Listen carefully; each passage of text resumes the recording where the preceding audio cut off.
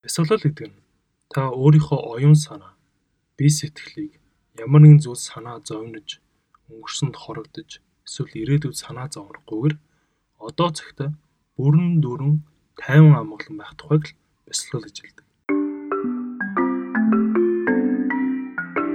За бүгд энэ өдрийн мэнд Gamma 90 секунд подкастын хамгийн ихний дугаарыг та бүхэнд танилцуулж байна. За Gamma 90 секунд гэж юу юм бэ гэж та бүхэн гайхаж магадгүй. Gamma 90 секунд нь Gamma компани зүгээс таны бүтээмжтэй холбоотой, нойртой холбоотой, зуршилтай холбоотой маш сонирхолтой мэдээллүүдийг богино хугацаанд товчхон хэлбэр байдлаар танд өгөх зорилготой.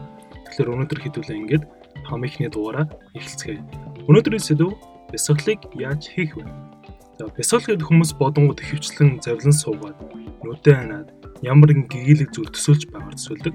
Гэхдээ яг үнэндээ бясалгал гэдэг зүйл маш энгийн зүйл байдаг. Одоо та бүхэн яг одоо надтай суугаад маш энгийн бясалгалыг хийж үзэх бүрэн боломжтой. Бясалгал хийхээ өмнө та тодорхой тайвнаар ямар нэгэн зүйлийг налд суугаад хөлөө, гараа, биеэ суулгаад нүдэн ханаад тэгээд та өөрийнхөө энэ хамрын доотлын үзүүр болон дээдлийн урвал үзүүр хоёрын хоорондох хэсэгтэр амьсгалч нь хэрхэн эргэнж байгааг, хэрхэн өнгөрч байгааг, ямар мэдрэмж төрж байгааг тайвнаар хүлээн зөвшөөрч ажиглах нь таны хамгийн ихний бясалгалын зөв алхам болох. Энэ бясалгалыг удаан хийснээр таны одоо илүү тайван болж, илүү анхааралтай төвлөрүүлж, илүү бясалгал гэдэг зүйлийг анхаарчтай мэдэх түүнийг авах бүрэн боломжтой байна. За ингээд дараагийн дугаар хүртэл түр баяр таа.